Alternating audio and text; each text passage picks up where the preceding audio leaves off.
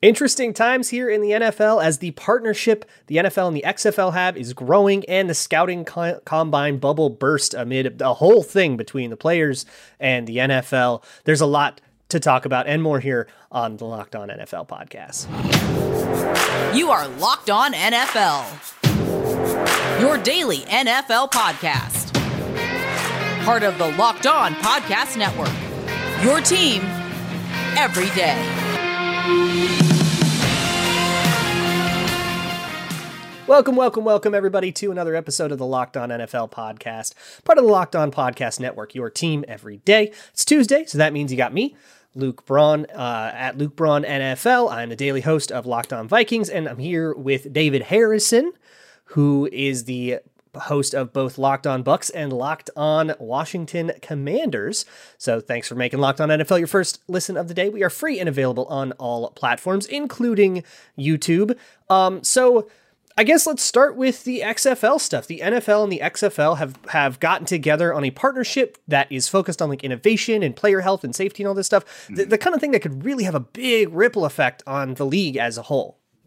Yeah, it's really kind of interesting the way they're doing it. So obviously, you know, anytime a new league comes out, whether it was the XFL, the first modern AAF. time of the XFL, the AAF, I mean, the USFL, right? The first thing that everybody starts talking about is, oh man, could this be the developmental league for the NFL, a la the minor league, or like the NFL, or like the World League, you know, back in the 80s, and NFL whatever. Europe and the G League and all these things. And that's obviously the first discussion that everybody has from a media and a fan standpoint. But from the NFL standpoint, like they're not just going to get into bed or adopt even or bring in one of these upstart leagues without some homework and some proven track records, right? So when you look at the XFL and their inability to stay active, and you look at the train wreck that was the AAF, I mean, those things are going to give a brand like the NFL reason to have pause. So I think the XFL is smart doing this, because basically this agreement, as exciting as it is, and maybe as the first step of what could be down the road, really it's a sharing of ideas, and it's agreement between the two factions that we're going to share data, we're going to share information with each other.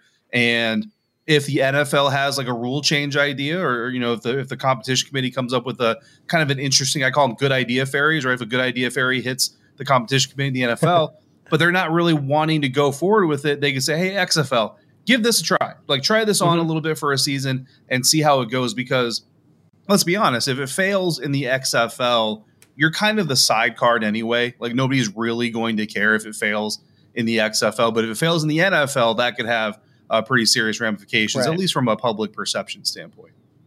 I think back to a few years ago, the pass interference challenges that happened after the big no call in the Superdome. We don't have Ross today, so I'm sure he'd have thoughts on that. But that was an abject disaster when it came back the next season, and then you could like challenge it. And it was a total catastrophe. That seems like the kind of thing you could maybe have given a test run in the XFL and see if you can't figure out a way how to do it. And yeah, that's really important for, I think, both leagues, because the XFL needs this. If you want to be a fledgling sports league, this is not, the time back in the 1960s when the NFL was still small enough where a new league like the AFL could come in and actually threaten it. This NFL is ubiquitous. It's a gigantic thing, and it is untouchable when it comes to, like, you're not going to just start up a league and compete with the NFL. You got to work with the NFL. And I think the biggest takeaway I have from this is that the NFL and the XFL are choosing to be allies and not enemies. And that I think bodes really, really well for both leagues. We should make it super clear. The NFL will not be a developmental league. Like I'll repeat you on that. They're not going to be, they're not going to be the practice squad place. And crucially, the XFL is not going to make deals with teams. You're not going to see, the Tampa Bay Vipers actually harbor some players for the Tampa Bay Buccaneers and work that way. That's not going to be the way this works, but rather a testing ground for rules and random stuff. And in a little bit, we'll talk about maybe what rules from the XFL we think the NFL should adopt, or maybe some application. I mean, let's brainstorm. Let's have a little fun. Let's be a little bit creative, but I don't want to move past that in case you have any more thoughts. No, I mean, I think it's important, the steps, like the length to go from sharing data, sharing information, sharing ideas, and becoming a minor league type of system. Like, we're still very far away from that. If the XFL survives 5 to 10 years, I would honestly still be surprised if we even get there within those 5 to 10 years of the XFL being profitable. But again, any partnership is a good sign, and it's a step in the right direction. And I think when you look at NFL Ventures, I mean, I don't want to make anybody mad, but you look at what they've done with EA Sports and the Madden franchise.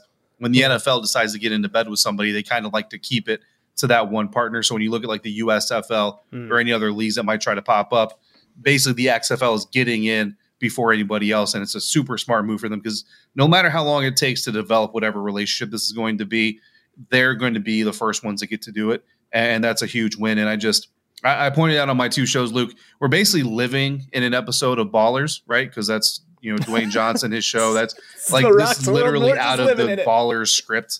The only thing missing is Joe Cattell. And I mean, shout out to Rashard Mendenhall, former Pittsburgh Steelers running back, who I don't know if a lot of people know, but it was actually a writer for the show, like one of the main writers for the show. I mean, did not know that. It's straight from HBO to real life. It's Spencer Strasmore. Like he's just running things behind the scene. Yeah, that's great. I do want to mention too, like the first go of the XFL, and it obviously fell apart because of COVID, but like it was finding success. And I think a big thing that it became was an unofficial developmental league. It won't be officially a developmental league. I don't know if they ever go there. I don't know if they should, but this is a bit of a second chance league, right? This is the kind of place where a PJ Walker can find his way and have his second chance, and then suddenly go and be competing with a starting job, 2 years down the road. And that might be the beauty of the XFL too. And if the NFL, I think the NFL should want that, right? You should want an apparatus that you don't even really have to pay for, right? And it's not competing with you because they're a spring league. Right. Drumming up hype for football, and also being a place that can help you find the best talent, because bar none, the NFL is at its best when the most talented players are on the field, when the football is the best. And we've had complaints over the last few years with practice stuff getting restricted, and practice time restrictions and the rule changes and all that stuff, that the product has gotten worse. There's more penalties, there's more mistakes, more mental issues, a worse product overall. And I think if anything that can help you weed out talent, a better operation that can not only help you weed out talent, but give more people opportunities and just another place to kind of let the cream rise to the top, I think that's great for the league. Yeah, absolutely. And I mean, and there's evidence in the National Football League. I mean, you look at Taylor Heineke, backup quarterback for the St. Louis Battlehawks, to playing in a playoff game for the, at the time, the Washington football team, giving the Buccaneers a run for their money, and then the starting quarterback this last season for Washington. I mean, his relationship with Scott Turner and Ron Rivera goes beyond, before his time with the XFL, but, it doesn't hurt that he had that time to get those reps, stay in shape, stay in football shape, and be competitive. So it's a very positive platform for anybody. I mean, the only people that probably hate Luke are probably NFL scouts, because, the springtime, summertime is kind of like their off time. Like that's their time to go on vacation with the family. And now, I mean, if there's USFL and XFL going on in 2023, I mean, I don't know if these scouts are ever going to get a break, but once those games get in, we were talking pre-recording, we're looking forward to the XFL returning. We're looking forward to the USFL, because any football is good football as far as I'm concerned. But in the meantime, Luke, basketball is still going on. 2021 NBA and NCAA basketball seasons still going strong right now. And for the latest odds, totals, player performance props, and where the next fired or suspended coach, right? Shout out to Juwan Howard. What might end up with them, betonline.net is the number one spot for all your sports betting needs. BetOnline remains the best spot for all your sports scores, podcasts, and news this season. And it's not just basketball. BetOnline.net is your source for hockey, boxing, and UFC odds. And they've got you covered with the Olympics and information. Head to the website today. Use your mobile device to learn more about the trends and action going on at BetOnline, where the game starts. And once again, thank you so much for making Locked On NFL your first listen every single day. By the way, Locked On NFL is on YouTube. And that means every single day, Monday through Friday, you get local experts, the biggest stories, the whole deal. So come check us out on YouTube. Come take a gander at our ugly mugs. Let's talk about what we think can happen here. Because, look, the last time the XFL went off, there were a few things that I thought were really, really interesting that the NFL could adopt. And this has kind of already happened with the AAF and Sky Judge. If you remember, the AAF had basically a kind of centralized power that could deal with like reviews and stuff in real time. And a version of that has turned into like the New York replay booth as we know it now in the NFL. That definitely had an influence. And so I feel like the same thing can happen here with the XFL. For example, the way they did the kickoff is really interesting. There's some rule changes that are really interesting. The way they did extra points is really interesting. So I don't know, David, what do you think can come from the last iteration of the XFL into the NFL, or maybe something that they can experiment with that's new? I'm curious with ball spotting. It seems to come up at the most inopportune times in a lot of these games, especially close games. It's 3rd and 4 or something like that, and the ball is super close or it gets lost in the scrum, and the officials, they're out there doing the best job. Like, if you can't see the ball, if the cameras can't see the ball, they can't see the ball either. They're doing the best they can to kind of judge where a quarterback or running back's body is versus when they lunged and where they stopped and all these things. And people have been talking about, like, everything has a chip in it nowadays. Your debit card has a chip. Your cars have chips. Everybody, there's a chip shortage apparently because so many things have chips in them that we can't get enough of them. Put a chip in the football. Put a chip in the football. Put a chip in the down markers and all those things, and program them. Somebody out there at some MIT or some technology school that is much smarter. I can barely get Google Docs to work out the time, so not me, but someone out there has the intelligence and has the ability to program this thing to where you no longer have to wonder, right? I know hockey's got like a sensor or a camera or something, so if the puck crosses the goal line, like, they know from a technological standpoint, they don't have to kind of rely on human error. And it's one of those things that if done correctly and done efficiently, won't delay the game. It could be a very simple thing to where maybe the head official is wearing a little wristband or something, and green light means first down, red light means he's short, type of thing. And it's one of those things that maybe we could see happen in the XFL, because again, if you're playing football in May and the thing breaks because it gets kicked too hard or someone hits it or hits a goalpost or something too hard and the chip breaks, okay, you rely on human error and you go forward and nobody really cares, but you can test it out there and work out the bugs before you get it to the NFL. Yeah, and so here's the problem I haven't been able to figure out with, because they do have chips in the ball, right? You have, like, Zebra Technologies has this, you have the dots and all that with Next Gen Stats. The problem is you don't have a chip that tells you when the knee is down, and that, I think, is where spotting the ball gets really hard. In a lot of cases, though, you have a camera on that, and it feels like it shouldn't be too hard to sync up the chip data with the camera data and say, okay, here's the, put them side by side, here's the knee, where's the ball, did they get it? And I think the challenge, and this is exactly the kind of thing you could dump onto the XFL and see if they can figure out how to do it, especially because the XFL's format is one game at a time, like a playoff round, right? There's not simultaneous stuff going on like in the NFL. So it does seem like a great place to figure out the logistics of how do you get an authority that can side by side splice together, or get a live feed or something that splices together a camera angle that's perfect, that shows you exactly if the guy is down or not, and the ball, and be able to figure out the spot, was it a first down or not, and be able to do that without slowing down the game, I think would be a logistical challenge, but not an insurmountable one. Right. So I love giving the XFL that to compete with. But my thing is the kickoff. I love the way the XFL did the kickoff because of the player safety angle. There's a great thread by somebody who worked with the XFL. I think it was Sam Schwartzstein.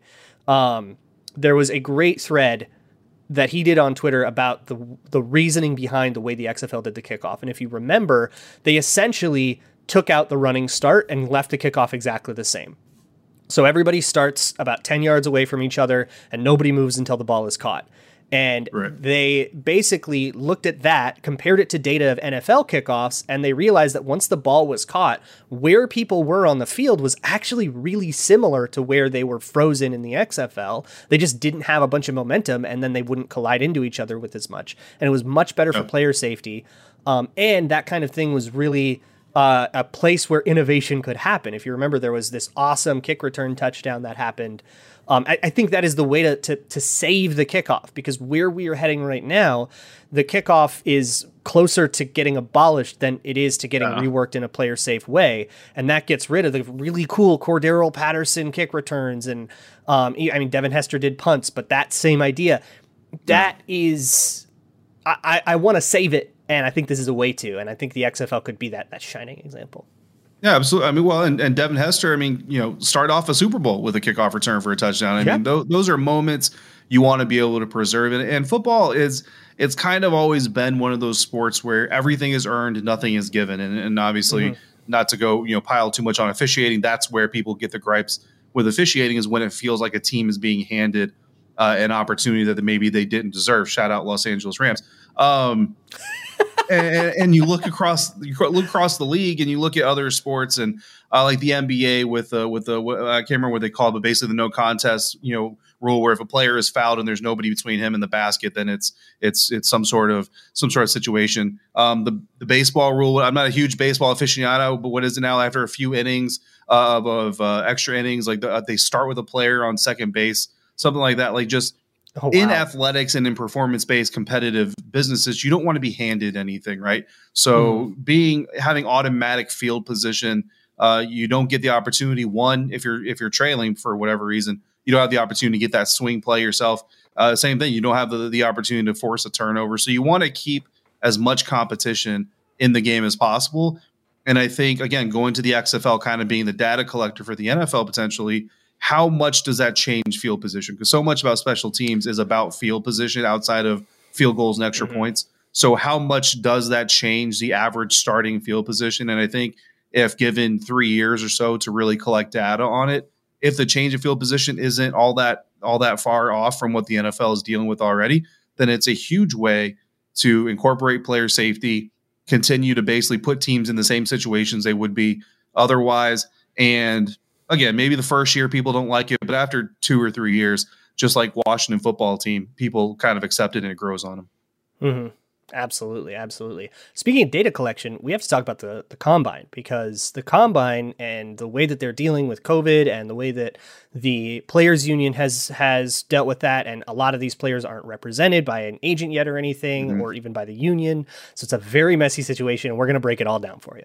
Absolutely. And whatever the XFL tries, we're all trying to take care of our vehicles, Luke, because let's be honest, Americans, we rely on personal transportation more than probably any country that I've ever lived in. So any country in the world is the way I'm going to go with that. And with the ever increasing number of makes and models of vehicles, it's just impossible for local chain stores or dealerships to stock every single part you're ever going to look for, or the best part for the job that you need. Why go to the counter, tell them what your problem is, then you have to deal with whatever parts their warehouse just happens to keep in stock. Meanwhile, they're also telling you all the things you don't know about your own vehicle, regardless of how much experience you do or don't have. And if you don't have that much experience, you're already intimidated going in there just because they wear the cool mechanic shirt, and that means they know more about your vehicle than you do. Furthermore, why would you spend 30, 50, even 100% more for the same parts at that dealership or that auto parts store when you can get it cheaper at rockauto.com, a family business serving do-it-yourselfers for over 20 years with the most extensive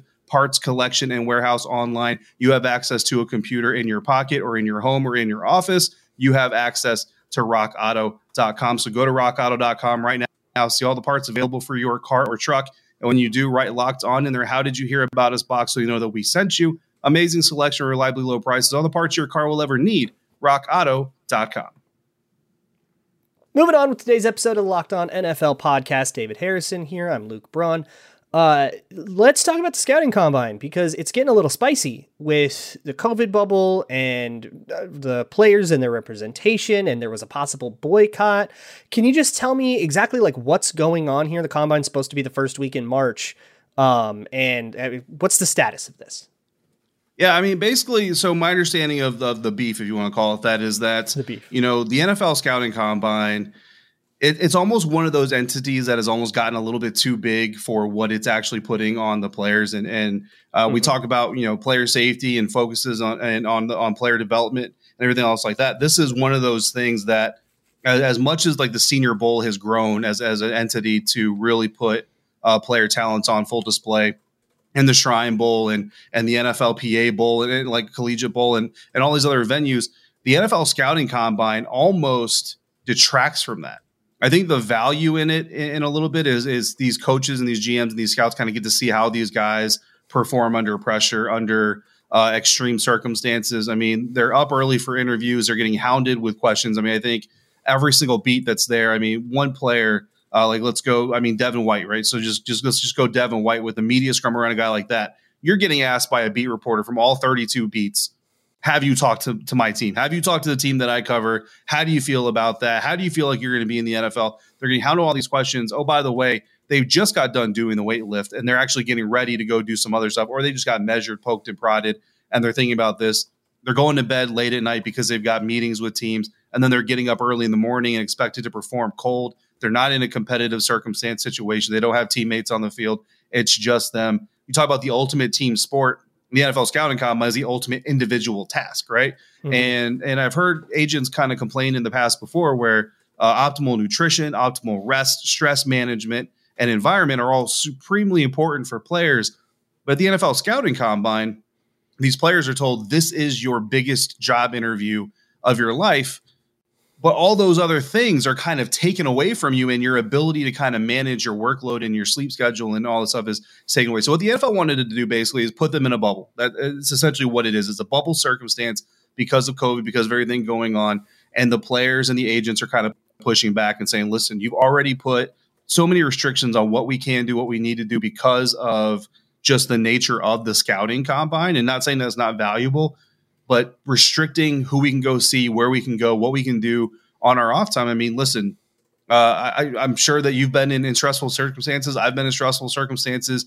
You need to be able to get away from things every once in a while, or you need to be able to kind of go do your routine and do the things that you need to do. And so basically these players and these agents basically went to the NFL and said, listen, we're going to do your song and dance, but you're not going to completely lock us down while we do it, because honestly, pro days just as covered now. I mean, NFL Network is at pro days, Luke.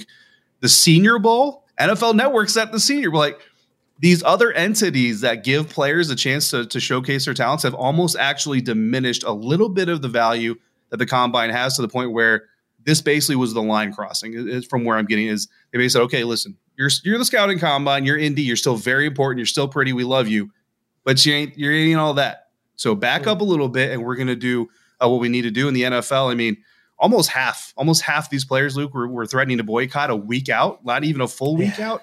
The NFL had no choice. They had to back down. They did back down. So now the players and agents are happy. They're going to get some more freedom. They're going to, the masks and all that stuff are still going to be required during physicals and team interviews and all that stuff. But other than that, they're going to be able to go, have dinner if you want. I saw a kicker last time I was in Indy, Luke, just walking down the street, talking on his cell phone, getting some dinner. I'm just like, here's this kid. Like, he's just enjoying life. I mean, granted, he's wearing all of his scouting combine gear, so he had people hounding him for pictures and autograph. Maybe that's what he was looking for. I don't know, but the most popular just the ability to be been. human when you're not under the spotlight. Yeah, and it is a dehumanizing kind of process, and that's like I think a noble thing to try to maybe make it a little bit less so. And I think like there's two thoughts here, and they're both really cold and callous thoughts that I have. And it's the combine. The point of the combine is to gather data, right? And some of that is to gather like hard data 40 times and bench press numbers and all that stuff. And however useful that data is up for debate. But the point of the combine is to gather it. But then also evaluations, the drills, watch a kid throw in person. This was supposed to be the chance. But now we have the technology, the resources as the league to go fly around everybody's pro days, to see that at the Senior Bowl, to see that at the collegiate bowl if they're a smaller kid that's not even going to get invited to the combine. There's a lot more to it. So that kind of diminishing leverage that the combine has as like the event is, I think, part of the dynamic that we see at play here. And I think for thinking from the NFL's perspective, you kind of want, like, even if you don't give a hoot about the kids being like comfortable while they're doing combine things, and you should give a hoot about that, but even if you don't, you still want accurate data. And I think I can't help but think about Cooper Kupp, who had an awful combine, totally bombed the combine. He is the reigning Super Bowl MVP. And very clearly the combine did not represent the actual athletic skill that Cooper Kupp had and the functional athleticism. And the other thing, and this is because I've been listening to a lot of Rick Spielman talking, former Vikings GM who's done a big media tour, and a lot of people asked him about the combine. And he said, those combine numbers aren't actually that helpful anymore because every kid's got chips in his shoulder pads now. And this goes back to what we were talking about earlier. Yeah. So this is all to say, I would be in favor, even though it would sort of upend a whole bank of historical data about how these kids bench pressed in 40 times and stuff like that. I would support a redesign of the combine and like do different drills. And nobody uses the bench press anymore. And the NFL still doesn't want to give it up. And a ton of kids are going to opt out of the bench press. And why would you do it, right? Why risk getting hurt? Why risk tearing a pec on it, right? nobody's going to use it. And if you want to see somebody's functional strength, you have moment to moment data from a time in college when they had to go, one-on-one against a nose tackle that was trying to two gap them. And that's way more functional anyways. Yeah. So yeah, I don't know. When it comes to the combine, teams are getting more and more directly analogous data that isn't good. A 40 time is a great way to sort of get a sense for kind of how fast a guy's going to be. And most teams only really use the first 10 yards anyways, because who's running a 40-yard route? And, it's an approximation, but the less approximate we can get, the better. And I think for the combine to not become an obsolete thing that more and more kids start opting out of, I think it has to redesign to survive. Again, nobody's making a decision based on the combine. They're making confirmations or opening up doors for new information. Mm-hmm.